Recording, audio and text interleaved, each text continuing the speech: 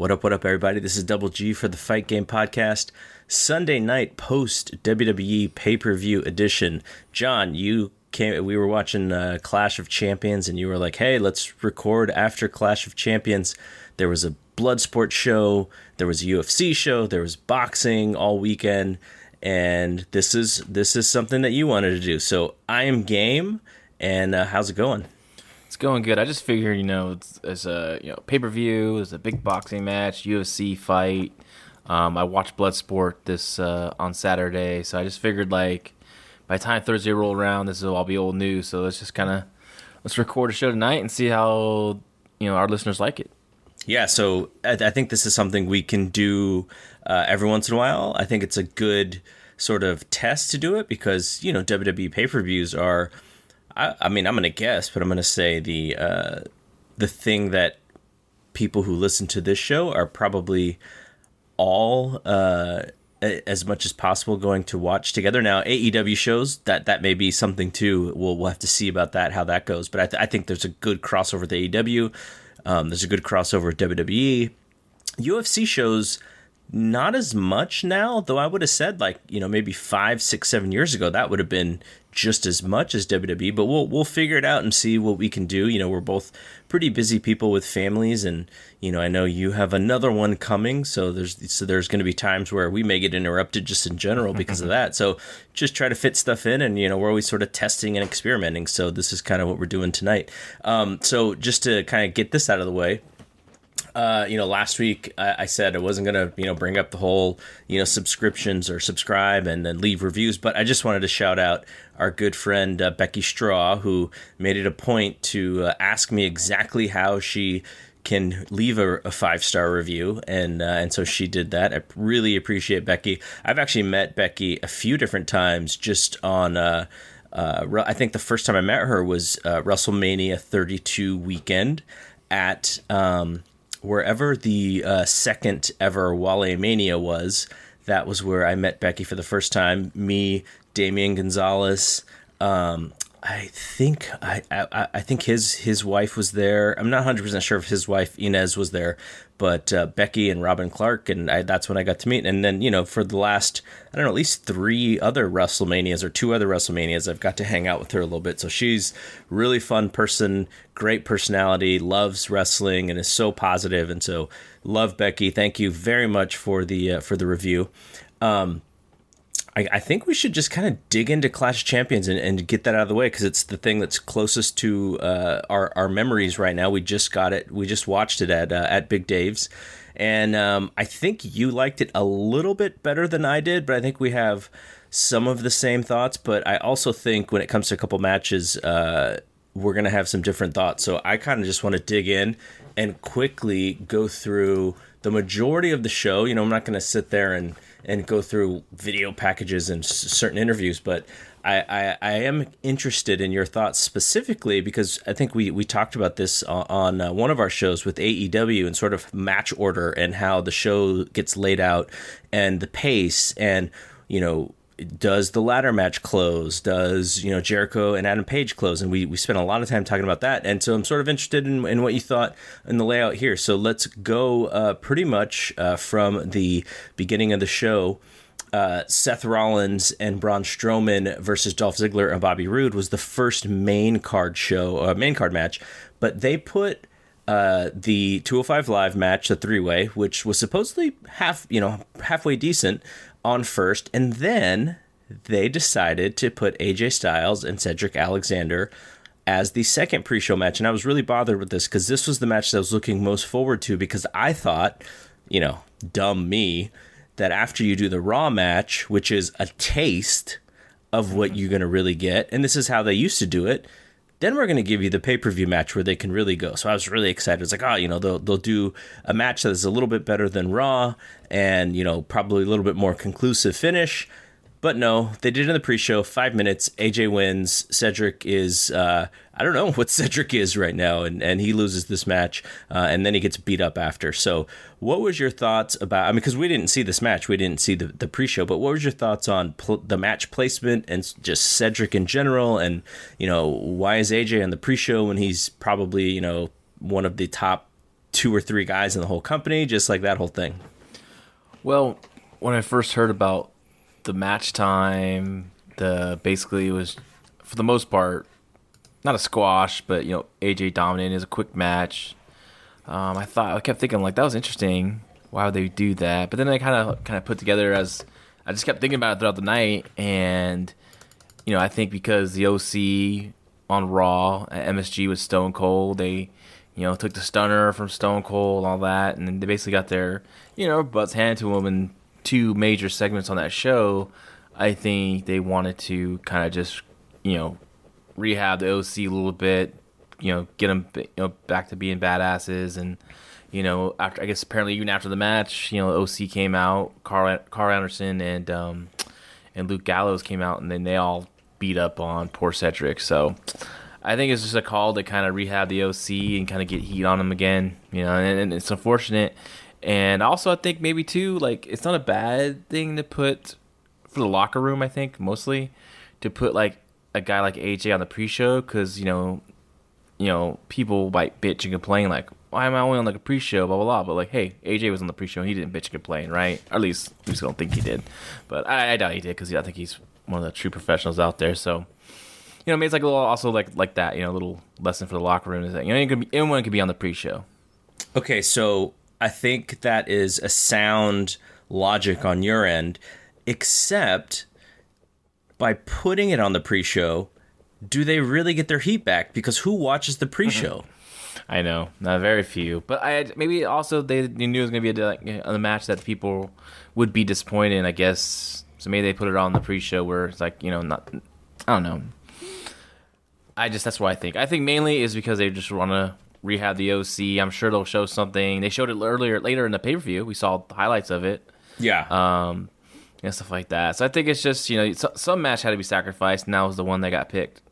Okay, so like I said, the tag team championship match opened up the show. You and I had differing opinions on what they could do. I didn't have any faith in them being creative. I just thought, the guys just kind of get upset at each other and then they lose and it sets up the main event. And you said, well, I think they should actually hold onto the belts because you could actually tell a different story, maybe a more creative story.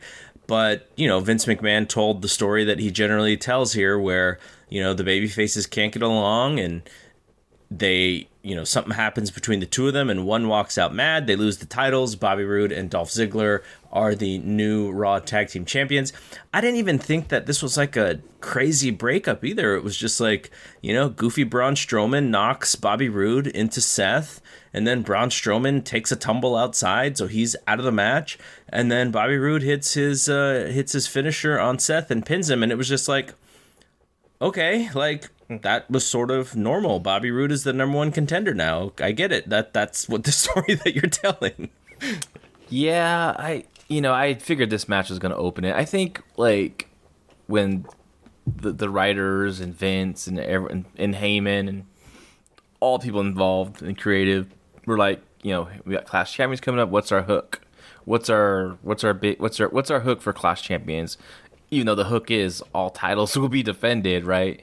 But I think, they just got too creative for their own good. I think it actually hurt the main event. I think if they would, instead of doing the whole, like, Seth and Braun Strowman being tag team champions, then, going into that mystery, how they can defend, how can they defend the titles and those tag titles and also have a title match. I think it hurt the aura of the main event. I think if they didn't have the bullshit with the tag titles, it would have been a bigger match, in my opinion. They ended up delivering that main event, we'll talk about later, but like, I just think there'll be more anticipation for that title match. And I think, because sometimes, like tournaments and one show are hard because you see the people a couple times, right? So they less and less as each match goes. And that same thing with this, like, you already saw Strowman come out and Seth Rollins comes out. You already popped for them when they came out, and you always saw them in action. So now you got to get yourself back up when you to see them again. That pop or that reaction is not going to be as big, during the main event when they come out, because you already did that early in the night. So, if I'm a talent and I'm in a main event position on the card, I think I'd want to go early in the show, because this show not as much, but in previous shows, where you're at like the 4 and the 5 and the 6 hour mark. Like like the audience is so drained. I think, we always call Brock Lesnar the smartest man in wrestling. Like, he comes, some of his matches where he's like coming out first, and you're like, wow, why is Brock coming out first? It's because he gets the big reaction because people are so excited at the start of the show, and then by the end of the show, they're not as fired up.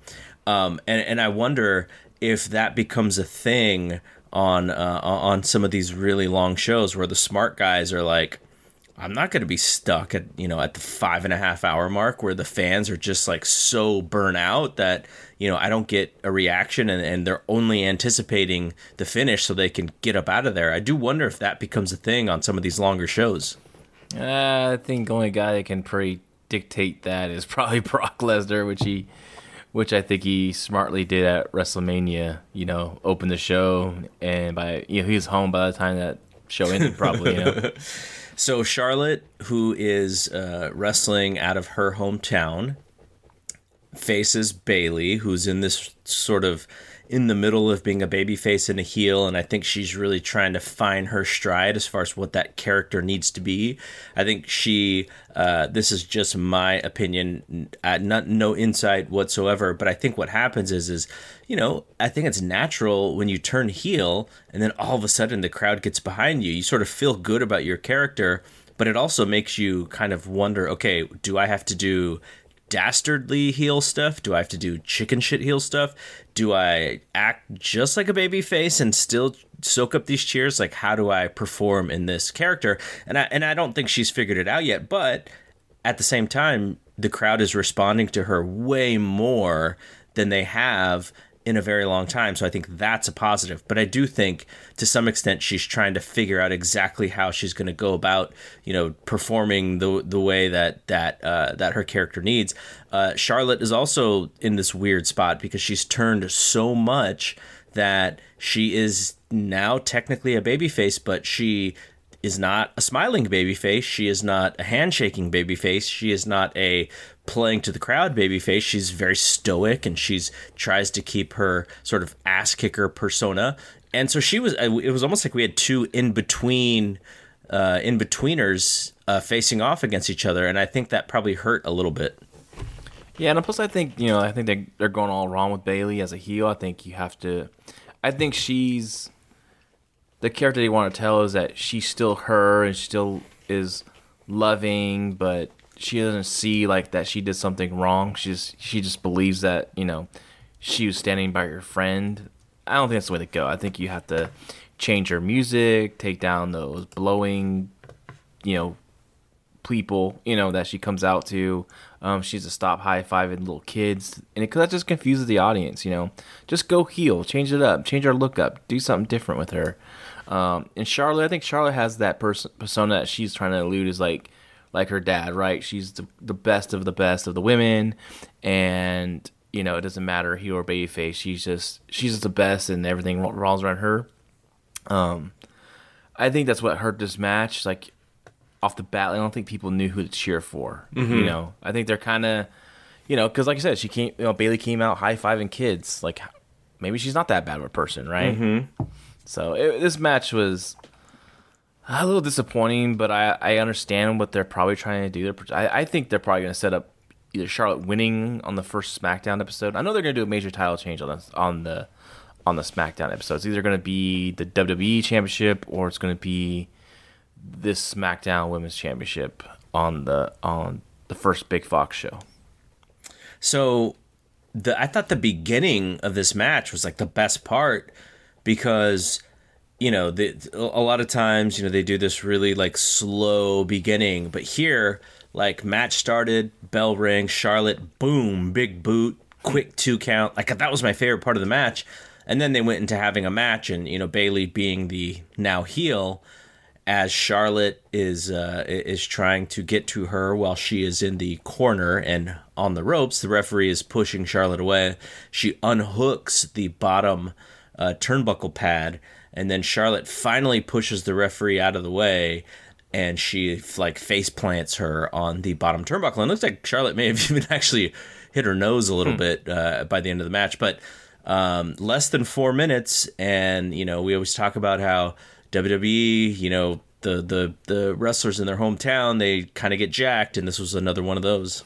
Yeah, I think the match story is basically Charlotte's far superior, and she was dominating. She was dominating the whole match, and then Bayley just snuck out a victory with some dirty tactics. But I thought the finish was creative how they pulled it off. I just think, the confusion around Bayley's heel turn just kind of hurt a little bit. But there's more to come to the story, obviously, and like I said, I think it's gonna end, or at least peak, with Charlotte winning the championship at the first Big Fox show. So the next pay-per-view is October, I think, is it the first Sunday after the Fox show? October 6th, my wife's birthday. So, so I'm not watching it that night. So the Fox show, though, is so WWE on Fox. Let's make sure I have the right date. Is that October 4th? 4th. Okay, so then if the show's on the 6th, then it is 2 days later. So the next pay-per-view, while it's only 3 weeks after this show, at least they'll get whatever boom they get out of the Fox show. So they're gonna have to push that network and the Hell in the Cell show pretty hard to maximize the new eyeballs. Yeah, definitely. I'm sure you can get a lot of the network plugs on that show, and Hell in the Cell plugs for sure, definitely. Okay, so Revival and New Day. I like the Revival a lot. I think they are really fun heels, almost to the point of where they're baby faces because they're so good at being heels, but they stay on that on the heel stuff. They cheat, they manipulate the referee, and a New Day is basically on the flip side of that, where they are a very stale act, and I don't know how you freshen up with this with the New Day, except for one of the three guys turning at some point. But one team looked like they were kind of, I don't even know how to say it, but one team looked like they were kind of on all cylinders, and the other team looked like I'm sick of these guys at some point. So the way that this match goes is Woods' knee is all messed up, and he's wearing this heavy brace, and so that's the target, right? That's what the heels are going to work on, is that knee. There was some interesting decisions on bumps, like Big E. He basically took some sort of fall. He just fell right on his back from the apron to the floor, and he's such a big dude, so you hear that big thump. There was another time where he was on the outside and they gave him the shatter machine, and that actually knocked him out of the match entirely.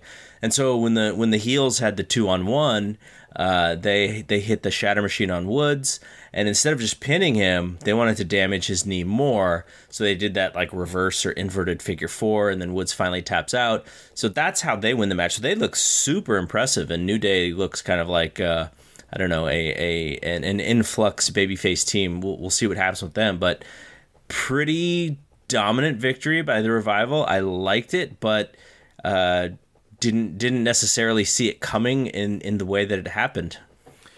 I like this match a lot, actually. I thought this was one of my favorite matches of the night. I always like to watch Revival, and when they're given the chance to have a really good tag team wrestling match, they always deliver. I like the story they told.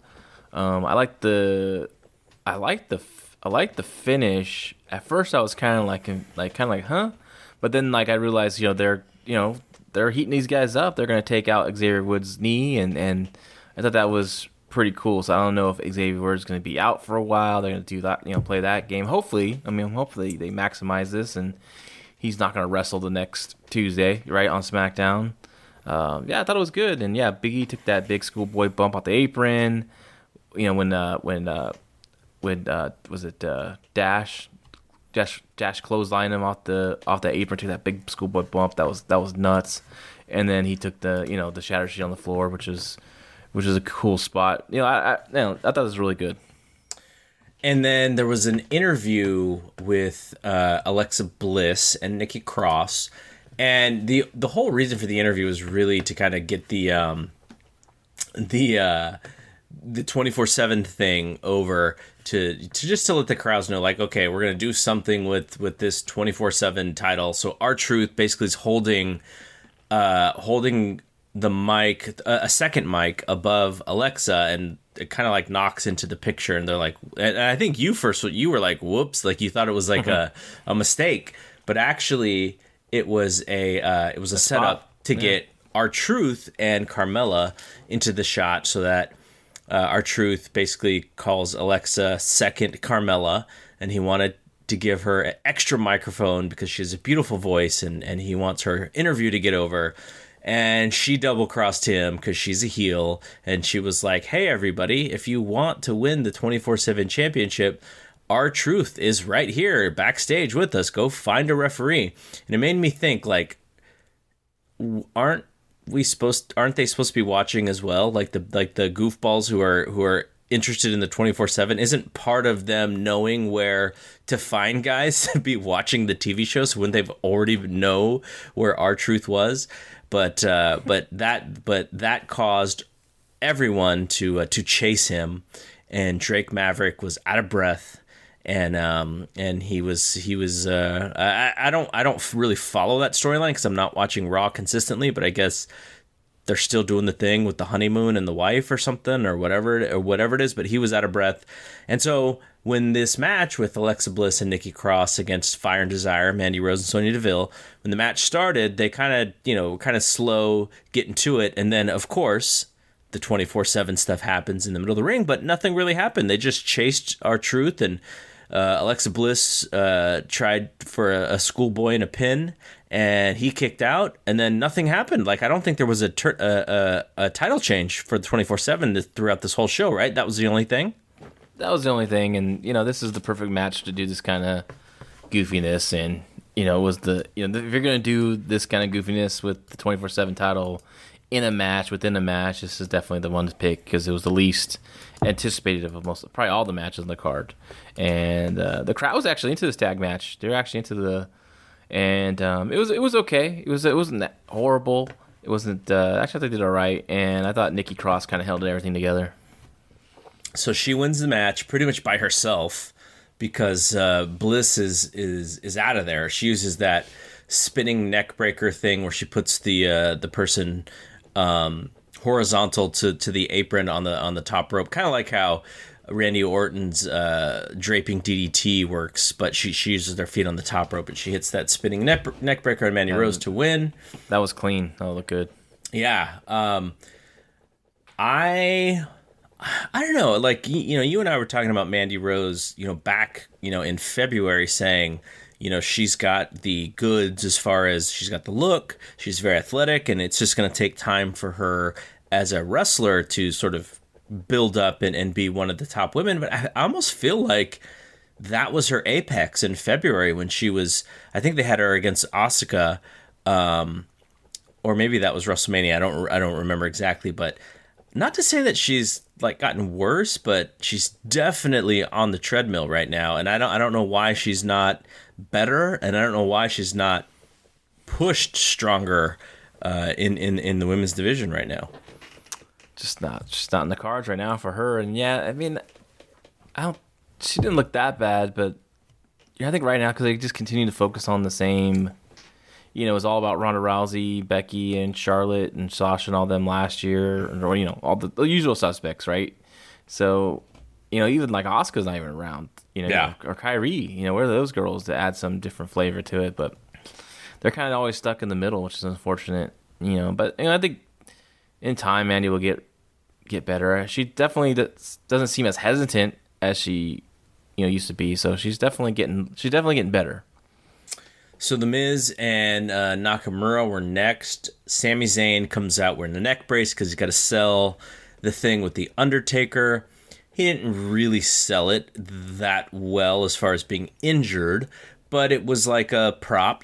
Bobby Heenan wore the neck brace. Jim Cornette wore the neck brace. Like, that's a manager's thing.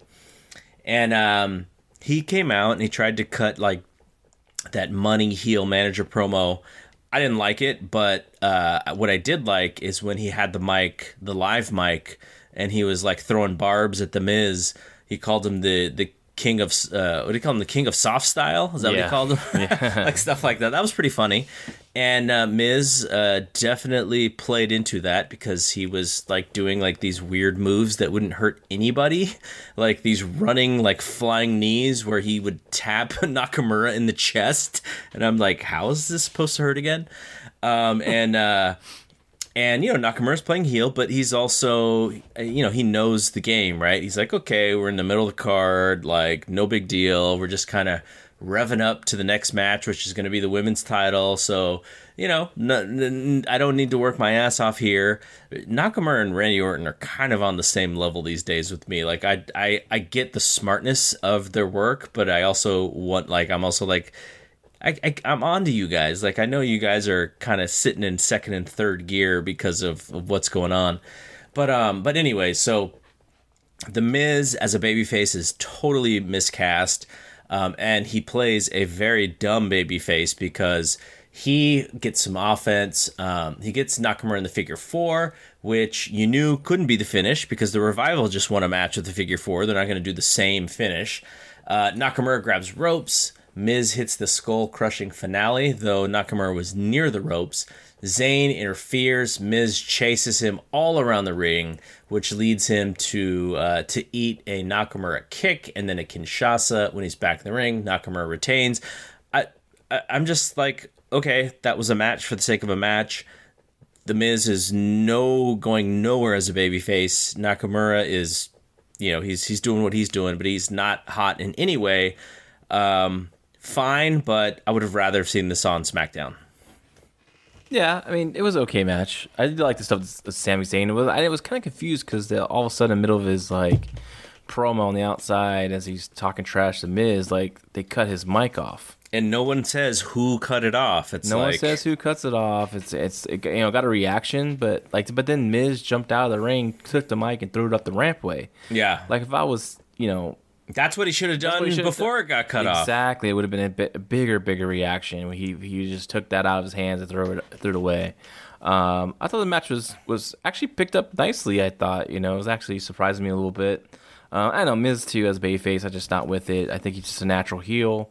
Shinsuke, he's good, he's hitting everything clean. He's the crowd was into it, though. I mean, they weren't going super crazy, but they were into the finish and everything. I thought it was kind of funny because Sami Zayn's like neck brace kind of like breaks off and he has to hold it there to make sure it doesn't fall off. That was pretty funny. Okay, so we're about the half point of this show.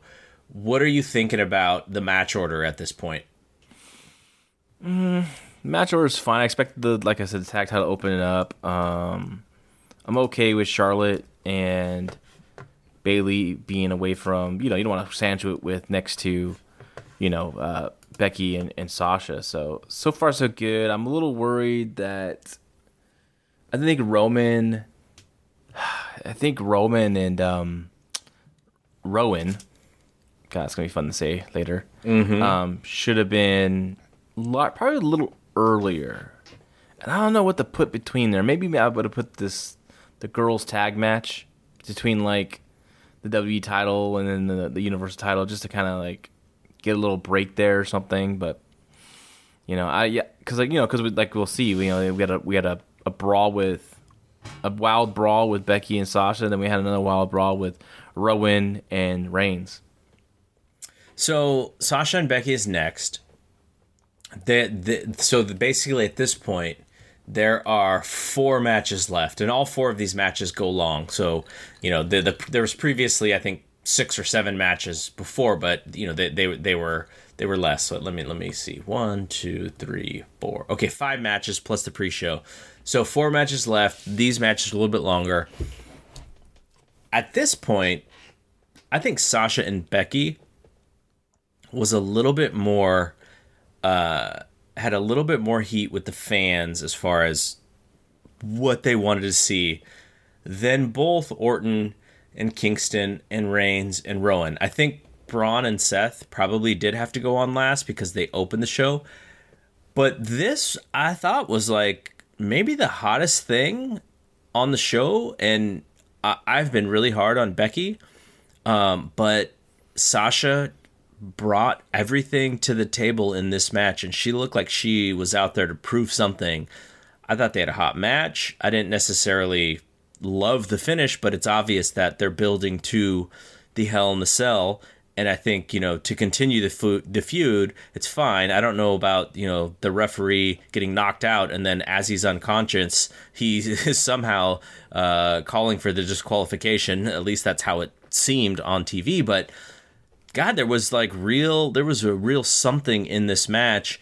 And I feel like putting it here, it kind of got the crowd super hot. And then the next two matches may have suffered because of it. But I really liked what they did here. There was Sasha, obviously her favorite wrestler's Eddie Guerrero, and she did the little spot with the chairs and to kind of fool the ref so that she could pop the chair and nail Sasha. Then Sasha, wants to swing the chair and hit. And Becky wants to hit Sasha with the chair, and then Sasha moves and hits the ref, and so stuff like that, and that gets a DQ, and then they brawl, all over the building. But like to me, save for the main event. This is like the best thing on the show. Yeah, I mean, this is probably by the crowd reaction, the one they were waiting for the most. But I still think you put Seth and Braun last because, they wrestled earlier. Yeah, definitely Braun needs some time to recover for sure. And he's a big guy. Going full speed.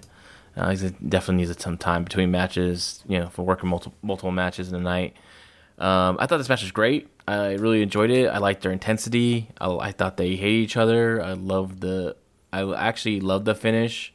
It's okay to have a ref bump if you just do it once a show or once they don't do it a lot. Actually, when's the last time? I don't remember the last time I seen a ref bump. I mean, I don't watch, of course, Raw and SmackDown on a regular basis, but it seems like I don't remember them doing a ref bump in a while. So it meant something here. I think they kind of maybe executed the whole announcement of the result. I think they could have had another ref come out, check on the referee that was down, and he makes a decision, right? Yeah, they could at least showed that shot. I think they missed it, but I like the brawl up the aisleway. That stuff was really good and captured well by the cameras. The backstage stuff was, looked good. I mean, I'm sure there were plants there, because I think, people would have gone nuts if it was like regular fans, when they're brawling all around. But, it looked good, though. It just looked good. And then, I really enjoyed it. And it just built to Hell in a Cell between these two. And that's okay. That's good. There was I don't remember when the Street Profits came in. I don't know if it was after this match or the Kingston match. I don't exactly remember. But the Street Profits were talking, and then out came King Booker, and they did a little fun thing. But I made a comment to you if you knew who Jesus and Mero were, because Jesus and Mero are kind of like the we have all these talk shows, political talk shows, where they talk about sort of the news, and they talk about things that are going on in politics and sports and different things. And Jesus and Mero are that version, but just in a more sort of like hip sense. And they do a talk show that is very entertaining. They're out of New York, and I watched the Street Profits, and it hit me at this moment. Paul Heyman or whoever is watching Jesus and Mero, because that's who the Street Profits are. So if anyone has figured this out before me, kudos to you. It just hit me today. I posted it on Twitter, and I'm getting a lot of people going like, you know what? Like, I sort of thought that, and tonight was kind of the night where I really thought that was the thing. So if you thought that, and I think we all sort of figured something out tonight, but those dudes are doing Jesus and Mero, and I'm entertained by them. I don't know if they're necessarily funny or not, but I like the shtick, and I think we need more of that stuff on TV to just kind of break up these long matches, because these last 4 matches were long, and stuff like that I think is really good television, and I'm entertained in it, because it just changes the pace, and it's like, oh, I can see something lighthearted after going through this, through these long matches. So anyway, Randy Orton, Kofi Kingston, I think you'd like this better than I do, and this is me coming off of being on Wrestling Observer Radio saying that I'm almost sure I'm voting for Randy Orton in the Wrestling Observer Hall of Fame this year.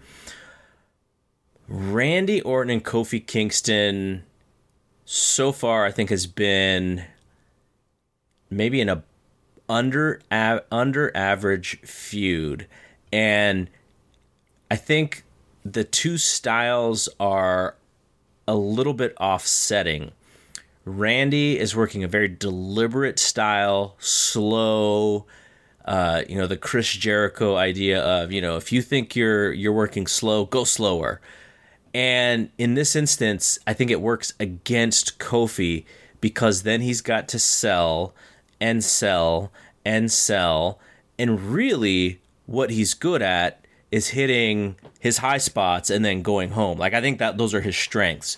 I don't think selling is necessarily his strength, at least right now. And so what you had was Orton getting a lot of offense, which kind of teased how this thing was going to end, especially as it got, to, I don't know how long this match was, but I think there were points where I was like, I wish Kofi would actually do more offense because now it seems like Orton's going to lose.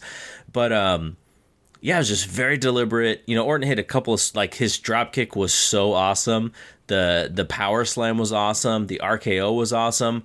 But everything else was him just being so deliberate. The Viper, so slow. And I think it just played maybe into his strengths, but not into Kofi's strengths. And I didn't like the match necessarily. I thought the work was good, but I just could not get into the whole thing. And by the time that it ended and Kofi's, smiling and he made the comeback and he's so fired up, the crowd was like, okay, move on. We need to get through this. They didn't react the way that I think that, the WWE thought they were going to.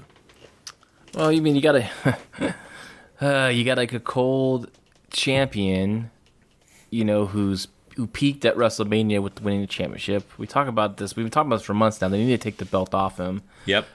He's a talented guy who's a mid-card gimmick, mid-card babyface at best. I don't think you can go on Big Fox and some guys tune in to watch professional wrestling because they haven't watched it for a long, long time and see a guy with the belt throwing pancakes around. I think it's ridiculous.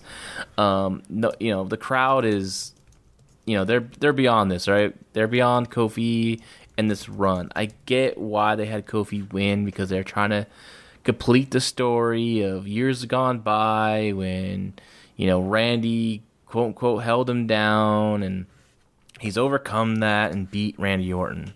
Now, them starting slow, I get it. I mean, they just had a match before that they brawled all around the building. The crowd was super hot for it. The best thing to do is start slow and build. This was a really good pro wrestling match. It just, unfortunately, was with a champion that no one really cares about anymore. I thought Orton was fantastic. He's just really damn good. He does all the small things when he sells and he registers. I mean, just that finish alone, how he sold that, the Trouble in Paradise, just like was so fucking awesome. And there's a moment too, I think after the dive out when Kofi did that crazy like stage, dive. Oh yeah, out. he got up on that dive. Oh man, I don't think a lot of people will even notice this. But like I did, like when I like that he picked up Randy right away, throw him back in to get the pin. But like when he picks up Randy and he throws Randy does that little stumble before he just go in like fucking jabronis on the indies. Yeah, like he stumbles and sells and then goes in, and it was so quick but so believable. It's just unfortunately like, okay, now take this match. Put Daniel Bryan as a babyface versus Randy Orton's match. It's an extra 2 stars. It's just better because Bryan is over and Kofi is not. I mean, I can tell by the reaction, no one really cares about the SmackDown title. I think it would have been benefited to have Randy win the title here. I like the group that they have formed with him and Revival. What is it? FTRKO? Yeah, I mean they have gimmicks now with their graphic. I think that's a good heel trio that they could go with on SmackDown. Or maybe Randy's moving to Raw. Who knows? What's going on with that? I think they want Randy on SmackDown, though. I believe so. But by the way, news of the day: WWE's doing a draft on the second SmackDown. As if I didn't read that in the Observer like 3 weeks ago. Yeah, that's old news. But yeah, and like if people didn't know, like, of course they're going to do a draft to shake things up, right? I mean, I'm just messing around because I found a couple of tweets kind of humorous, and then some people agreed with me, some people thought it was much ado about nothing, but that's fun conversation. Well, it's not the worst tweet. We'll talk about that in a little bit.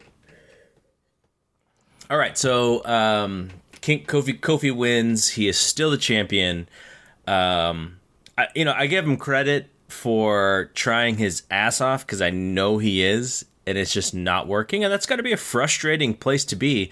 Not frustrating to be the champ because, the company believes in you in at least some way. And I think there's something to him being the champion after being there for a long time and dealing with a lot of perseverance. But, I mean, the bottom line is, like, he's not improving the business in any way. He's not having the best matches. He's not getting the best fan reaction. And so at this point now, it just seems like WWE is stubborn. It's like they're sticking to their plan and going like, well, F you guys. Like we're going to keep him, champion until whenever we want. But I just think they had a story to tell and they wanted to finish it. And by no means, the crowd was not just dead silent the whole match. Like they got into it definitely towards the end. It's just, it's just this whole Kofi as champion. It's been long over now.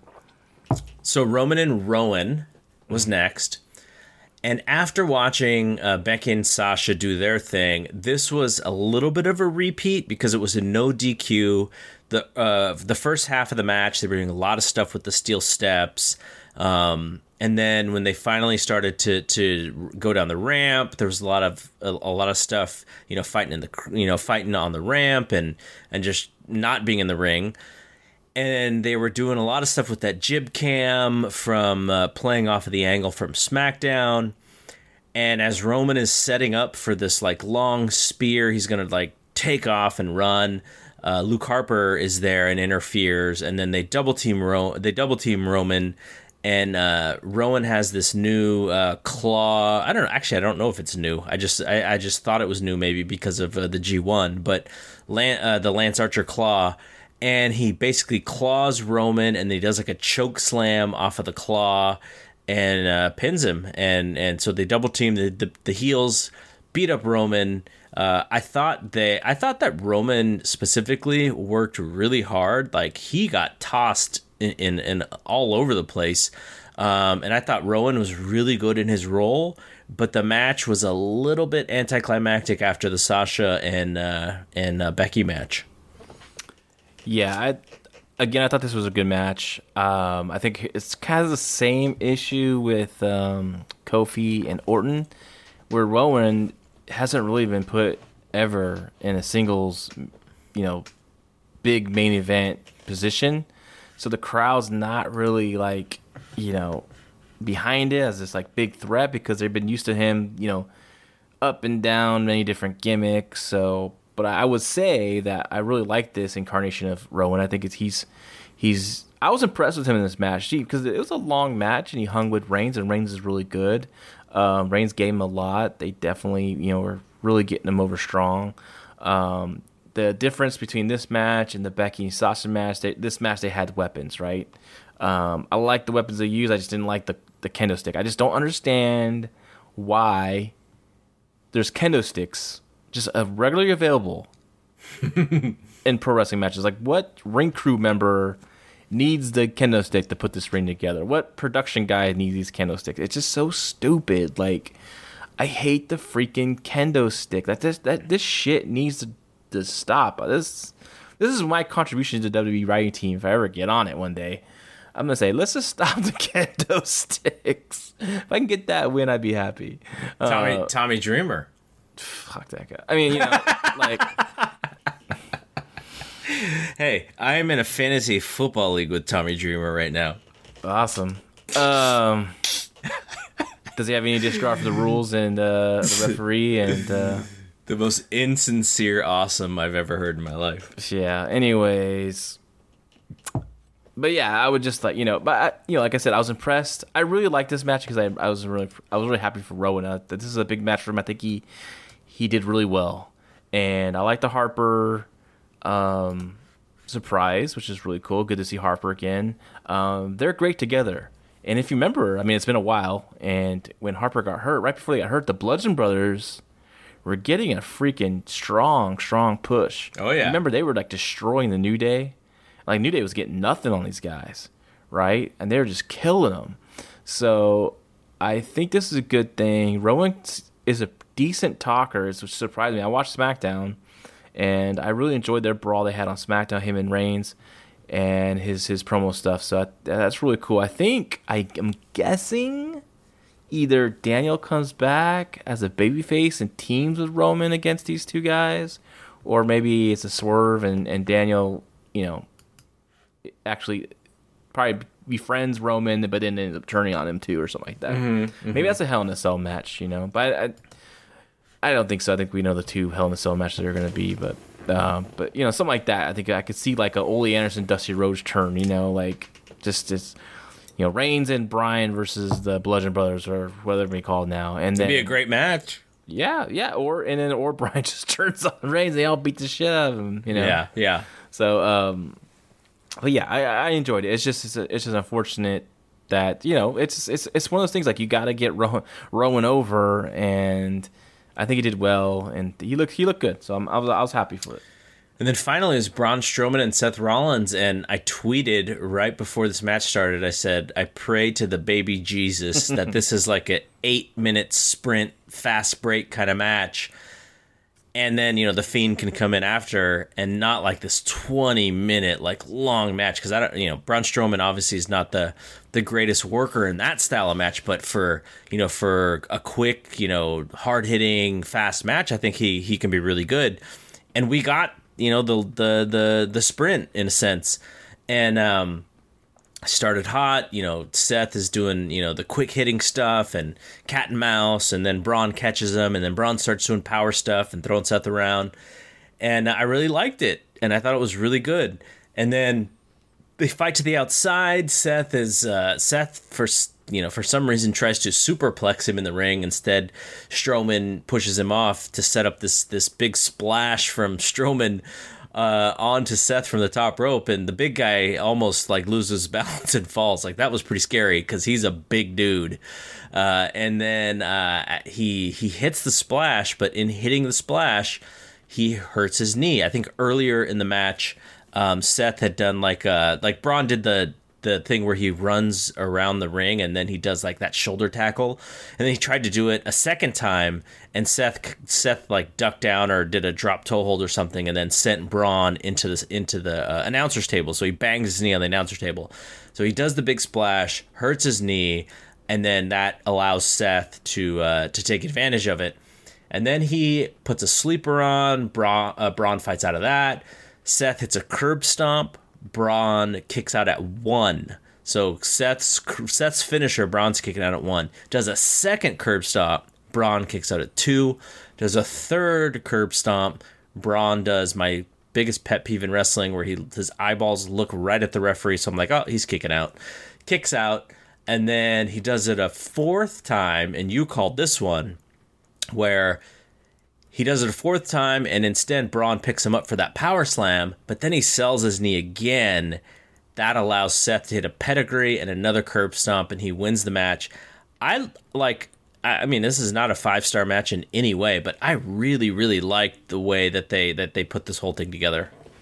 Well, for giving star ratings, I'm going 4.25 at least. I thought they did really well. I love this match. It was a lot of fun. I remember our last show we talked about like what match I'm looking forward to the most, and this was the match because I'm always interested in seeing like people of various different styles competing against each other and see what they can come up with. And they put their heads together. The agent of the match put his stuff in. Paul Heyman had his specific finish, and they all came together and made a really fun, great match. And the crowd again just saw a crazy brawl all around the building with tables and all that stuff. So they had to work fast to get them into it. They're going to work fast anyways because Braun's not going to go out there and do like the slow building 25-minute, 30-minute match. So this was really good. That splash on the top rope on Braun. I know he's done it before. I'm pretty sure he did it with Brock, I want to say. I know he's done it before, but it just like he hasn't done it. He rarely does it. So like when he got up there, I was like, wow, man. And then he got a little stumble, like added some danger to it. And when he hit it, settled the knee. That was so freaking cool. And it played into the finish. I love this match. It was funny, like we talked about it like right after it was over. Like we did the observer, right? Thumbs up, thumbs down, thumbs in the middle, and mine was thumbs in the middle. But then I was like driving home. I kind of think about I kind of like enjoyed the last 4 matches. I enjoyed them. I actually enjoyed them a lot, and I enjoyed the tag title match with the Revival and the New Day. So I mean, I'm kind of slightly thumbs up or thumbs up on this now. So basically after this match, Seth celebrates and the Fiend attacks him to set up their Hell in a Cell. I think we've known that the Fiend was going to get the next shot for a while. There may have been advertising or whatever, but we found out. But if I look at if I look at this the show as a split it in halves, and I mentioned the first 5 matches are is the first half. The only match I liked in the first half was the Revival and New Day. Seth and Braun and Dolph and Bobby Roode was just average. It was just a story. It wasn't even really a match. Charlotte and Bayley, I didn't like at all. Revival and New Day, thought was super fun, mostly because of the Revival. The women's tag team title match, kind of boring. And The Miz and Nakamura, I'm not going to grade on a curve. Like, it was fine for what it was, but it was not a pay-per-view match. Now, if you look at the last 4 matches, Sasha and Becky, I liked, and Braun and Seth, I liked. Roman and Rowan was fine for the story they're trying to tell, and Kofi and Randy was okay for the story they're trying to tell, but I was actually disappointed in both matches for what I wanted out of those matches. So maybe some of this is just my expectation, but on a show where 3 out of the 9 matches I thought were good, I can't give a thumbs up to a show like that. Mm-hmm. Yeah. But like I said, we have a little bit of different thoughts. Like, you liked the Orton and Kingston match more than I did, and that's totally fine. But that's why we don't always have to agree on stuff. Can we get Orton versus Walter? I would love to see that match. Just throwing it out there. Randy's taking those chops? Yeah, he's the man. I feel like Randy will take a couple of those chops. But they work so well, and they'll build up to it. But I like the angle too with the Fiend as well. I thought that was really cool. I'm just like, okay, how do you book this guy? Well, I mean, we talked about this a few weeks ago, maybe even a month ago, about who he could become, and we both said, maybe he's the new Undertaker. Maybe his character replaces that Undertaker character. And then they put him in a title match, and he's only really had 1 match on a pay-per-view before. Yeah, I'm a little worried about them rushing this. I think they should. He could have been here and there till Royal Rumble, and then maybe he wins the title, and then you set something up. With the. I mean, I guess they probably want to do. I have a feeling they want to do Fiend and Undertaker at WrestleMania, but. So does that mean the Undertaker could interfere somehow in this match? That's our buddy Jeremy from our page. He suggested that. Yeah, I could see that. It's a good idea. I liked it. Who's I think is over, and I just haven't put the belt on him to see, or at least is Braun, right? Like, I was thinking, like, what if Braun had this injury and he was taken out by the Fiend and was gone for a long time, and he won the Rumble, to face the Fiend at WrestleMania or something like that. I think that would be good. Who I want. I know you want. Yeah, I want babyface Brock Lesnar. Yeah, that's a good one too. So, and Roman too would be good, but I just don't. I mean, The fans would kind of groan at that one at this point. How they've seemed to be off that with Roman now. So, but still, Roman at WrestleMania again. You know what I mean? I think it's just best to, like, him, if he was going to win the title, just win it like not any other event but WrestleMania. I'd rather see him just defend it in WrestleMania. Yeah. Well, I like Roman these days in WrestleMania, not in title matches, but in like these like big matches, whether it's going to be Cena, whether it's Taker, whether it's Dean or Seth or whoever. I would rather see him not be in the title picture for right now, just because we were hit over the head with it so much, but still in like these big matches. If you can bring back a star, like put him at Roman, because if Roman's involved, the match is gonna be good because he's so good. But put him with people who you can bring in for these big matches, and I think he's the guy to do it with. But I think he needs to be away from that title picture at least for a little while before you put him back in there. Whether it's Drew, him and Drew have good matches, so that's kind of what I would do. So I would keep him away from the Fiend, because I just feel like Vince would just be like, Roman's got to beat the Fiend. He's going to be the guy, and it's just like then the fans would be like, why did you even build up the Fiend for?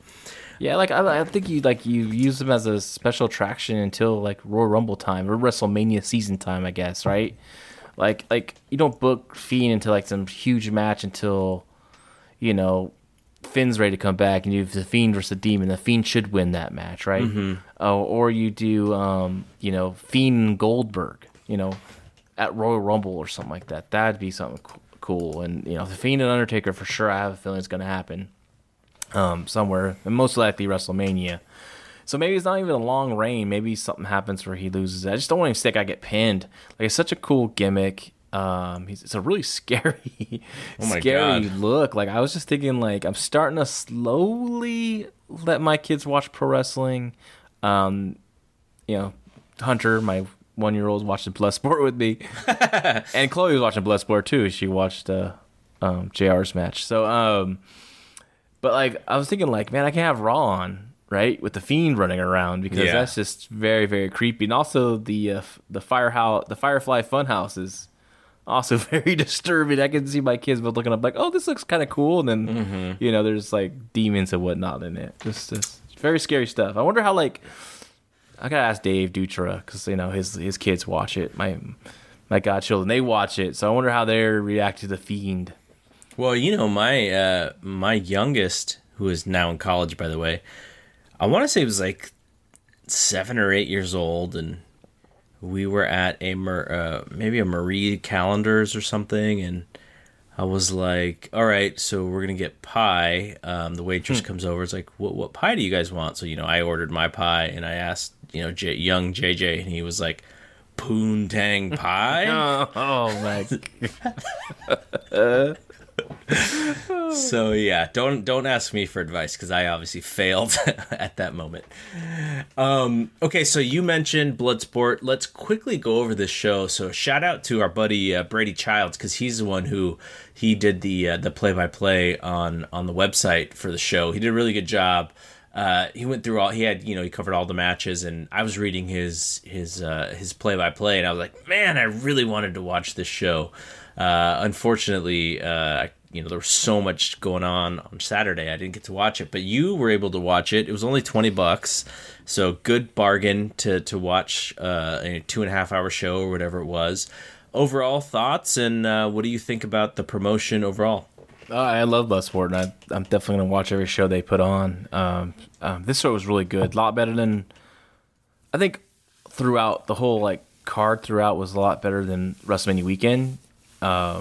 Just because we didn't have the atrocious Phil Baroni fight on there. Even though the rest after the Phil Baroni fight, the rest awesome. Of the card was really, really good. So, I was kind of on the fence a little bit because I'm like, do I want to get it? Because it wasn't the price point. The price point was really good, $20. I mean, that's a good deal. But I don't really order anything off Fight TV, right? And to my surprise, that the replay was up really quickly. I watched the first 2 matches live, had dinner with my family, and they came back, and I was like, okay, let's see if I can even jump in to watch this again, or have to wait till tomorrow, which just kind of irritates me. But there it was, ready to watch. So I finished the show. The opener, Zachary Wentz and Anthony Henry. It was like a high spot shoot style match. They're out there to just get the action going. They did a lot of cool moves, a lot of cool submissions and transitions, and some big suplexes. But it was still like more of like a work, like they did so many big moves that kind of like look like they're cooperating, with each other, Mm-hmm. And then the next match was my good friend J.R. Kratos, man. And Eric Hammer, who's someone really close to Josh Barnett, and trained with him and all that stuff. So they came out there, and like right away, like the fans, because they just saw these two smaller lightweights, right, fight, and now now out comes JR and Eric Hammer, who's like they had him at 6'5", and now they're like seeing the beef, right? And people are like, right away they reacted great to these guys, and they had a really good explosive match. I really was happy for JR. I thought he hit another home run. He had a great match with Simon Gotch at the first one, or is this the third one now? Because Matt Riddle had a Bloodsport, right? So I guess technically this is the second one, Josh Barnett's second one. And so that was really, really good. I was bummed that JR didn't win. I was like, it was like, I was into it. I was like, like they got me believing, and He's got an excuse though. Yeah, he just had a baby. Congratulations to him and his lady on little Giselle being born. And he took the red eye and went out there. And Tom Lawler, who by the way was not only fantastic on the show in the ring, but like as color commentator, like to me he's locked up like Wrestling Observer commentator of the year. I mean, him and Jim Cornette are in the running, but like he was fantastic explaining everything in this match, all the holds, reversals, and why it's not working, why it did work, and he was just fantastic. And I watched that match with Chloe and my daughter, who's 4, and I'm like, hey, look, it's Uncle JR. And JR gets locked in this like side headlock, bulldog choke kind of submission, and I'm like, oh no, and Chloe's like, oh no. And then of course he tells him like, and he just goes, oh man. And I was like, see, Chloe, sometimes he wins, sometimes he wins, sometimes he loses, but he'll be back. And she was like all bummed out about it. But then we went to dinner, came back. The next match was Nicole Savoy and was it Allison Kay? Mm-hmm. That was pretty good. They did things different. Like they used like going outside the ring there. Now there's no ropes at Bloodsport. I've never seen Bloodsport. It's just there's no ropes. It's just like the movie Bloodsport, like the Kumite. It's like just on a mat. So there'll be moments where action will spill out, and they were the first to do that. So, and it went probably, in my opinion, a little bit too long. I think the finish could have came about 3 or 4 minutes earlier, but they did a good job. The crowd was into it. After that, I believe it was Tim and Minowa Man. I think it was. Oh no, it was Anthony Corelli and Simon Gotch, which was really good too. I mean, Anthony Corelli is a former Santino Marella. He runs Battle Art School up in Canada. They train a lot with the shoot style stuff. So and you could tell, but both these guys just love this style. So they had a really good solid match, and the crowd really loved seeing the former Santino Marella in there. And they're definitely going to have him back more. And then now it was Thatcher versus Minnow Man. That match was really good. Minnow Man, like a lot of people, I think they respected him, but they don't know like his history of being like this smaller Japanese fighter who took on it all comers, big, small. He's the took on the giants, and that's how he got over. Thatcher is just Thatcher, right? One of the best in the world, and he was the first one after he won to run out and celebrate like he won something big. Mm-hmm. Like a lot of people just kind of like, oh, I'm exhausted, I don't raise my hand. Like, no, Thatcher's like, yeah, fuck yeah, I won this match, right? So that was really cool. And then the match of the night came after that was the Tom Lawler and Dave Boy Smith Jr. at it was like one of my favorite matches of the year.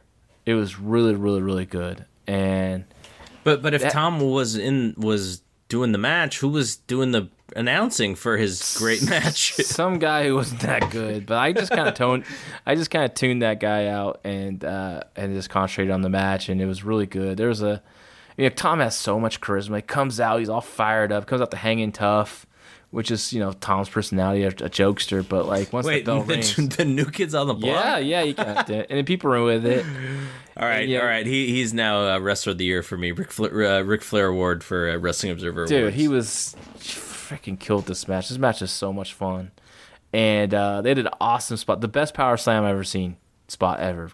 Basically, Lawler jumps into like a guillotine, and like Dave Boy struggles to get out of it into the power slam. It was just really, really cool. And then the finish was a powerbomb knockout. It was just fucking killer. So I mean, definitely, if it surfaces on somewhere, just go out of your way to watch this match. It's really good. It's almost worth the $20 just to see this match. And then after that, what was the semifinal now? Jeez, it's all run. Nick Gage. How could you forget about Nick Gage? Oh my goodness gracious. Okay, fuck. This match was good too. Cross comes out. He has that aura, man. He just has that aura. He's a badass.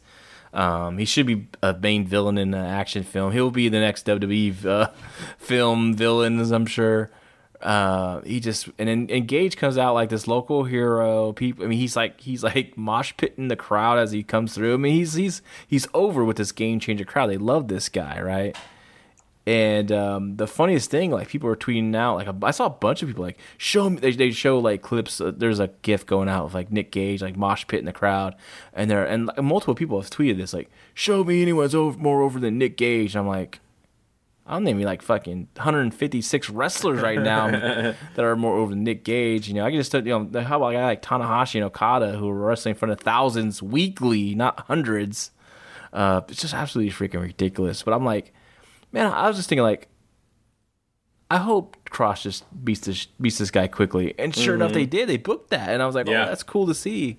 And the crowd, gave a lot of heat, but then they also respected Cross, so everyone got over. Nick Gage not gonna get hurt by doing this job in front of his crowd. Like he knows, he just wants to get paid. He had fun. His work punches sucked. So it was like booked, like it was booked correctly. It was booked like a street fighter thug who would get in a fight with the legit, MMA guy, and what would happen? The MMA guy would just choke you out, and that's what happened. And afterwards, the big reaction and the big kind of story they're trying to get out there. Dudes, I don't know if they're going to pull this off, but Killer Cross calls out Big Dave Batista for a match at Bloodsport, and I just can't see this happen. I can't see Big Dave Big Dave Batista like working in front of a small venue like this. Like he's used to stadiums, right? I mean, he's a Hollywood star now. But with his name, they could probably do a bigger building. Yeah, they could do bigger. Yeah, I mean, if you had on with Mox and Barnett and Cross and Batista, maybe they definitely could do a bigger building. And I hope they pull it off because I want to see it. Yeah, we've seen Big Dave have an actual fight on pay-per-view before. Don't forget about that. Yes, we have. That was not that good. No, so the show was great. I wish I would have seen it. The main event, though. You got to talk about the main event. Oh, yeah. Josh Barnett and Chris Dickinson. Dickinson was the replacement for John Moxley, who has the MRSA, so he couldn't compete. And I'm sure a lot of people were, bummed out. And I don't know if a lot of people, skipped out because of that now. I mean, that was the big selling point, right? Mm-hmm. And Dickinson is like, a really good indie guy. And so, I think he was on the AAA show tonight too. Yeah, he was, because it's all in New York, so they used him, so that's cool. But Dickerson did a hell of a job. Barnett was amazing. Like he took this guy who's a local guy that's very popular, and he was like giving Dickerson everything, like letting Dickerson get everything on him, and really like he was the one fighting from behind, which was a nice. I thought maybe Barnett was gonna be the big badass and guzzle him and let Dickerson fight from behind. But no, it was opposite, and it came up really well. The finish was really good. Barnett had to pull everything out to get the win, and the knockout looked great, and just a really good overall show. I really enjoyed it. So when they do the next one, I'm really interested to see. I mean, obviously, it's a smaller promotion, it's a new promotion, so they'll sort of figure out where they're going next, how long it's going to take, if they're gonna, because the last time they were at WrestleMania weekend and there was no real major show for them to piggyback off of. So I wonder what they're going to do next time. But yeah, I mean, I like seeing the different promotions and the variety of wrestling. I just wish that there wasn't so much going on because also on Saturday night we had UFC show where Justin Gaethje knocked Donald Cerrone out to the point of where the ref was just like, I have no idea what to do here. Like, I think Cerrone's out, but he's such a tough guy. I want to give him a chance. And Gaethje's like, I have so much respect for Cerrone. I don't want to hit him again. Like, this dude's out on his knees or whatever. So that was a really exciting main event. I didn't see anything else, but for a one, just two great dudes, having a striking battle. That was fun. And then we had Fury versus Wallen on ESPN Plus, and this is a fight where Tyson Fury is supposed to pretty much just dominate this guy like he did Tom Schwartz a couple months ago, and instead he got a guy who was very game and who there's the old Rocky 1 quote where Apollo Creed's trainer is like, he doesn't get it. Like, he doesn't know that this is a show. He thinks it's actually a damn fight. And similarly here, like, Tyson Fury is just kind of cruising around, and then bam, second round, Wallen hits him with this left hand, and I don't know if Tyson didn't see it coming or he was just sort of had his hands down, and it just blasts him. This thing just hits him so flush, and all of a sudden you see this nasty cut. And here's something really interesting, and I've never seen this in boxing before. There's a guy by the name of his name is Carlos Toros, I think. He writes for Fightful. And he pointed this out, because, I mean, as I was watching it, I thought the same thing, but he actually pointed it out, and I think he wanted to write something about it. But anyway, so Fury's corner thinks that the cut comes from a butt rather than this punch that hits him directly in the eye. And so they're fighting the next few rounds thinking like, okay, if this gets stopped on cut, it's a no contest, no big deal. And Bob Bennett, who is the Las Vegas commissioner, he's like watching a replay. He's like, nope, that came from a punch. Yet Fury's corner has no idea that he's made this ruling.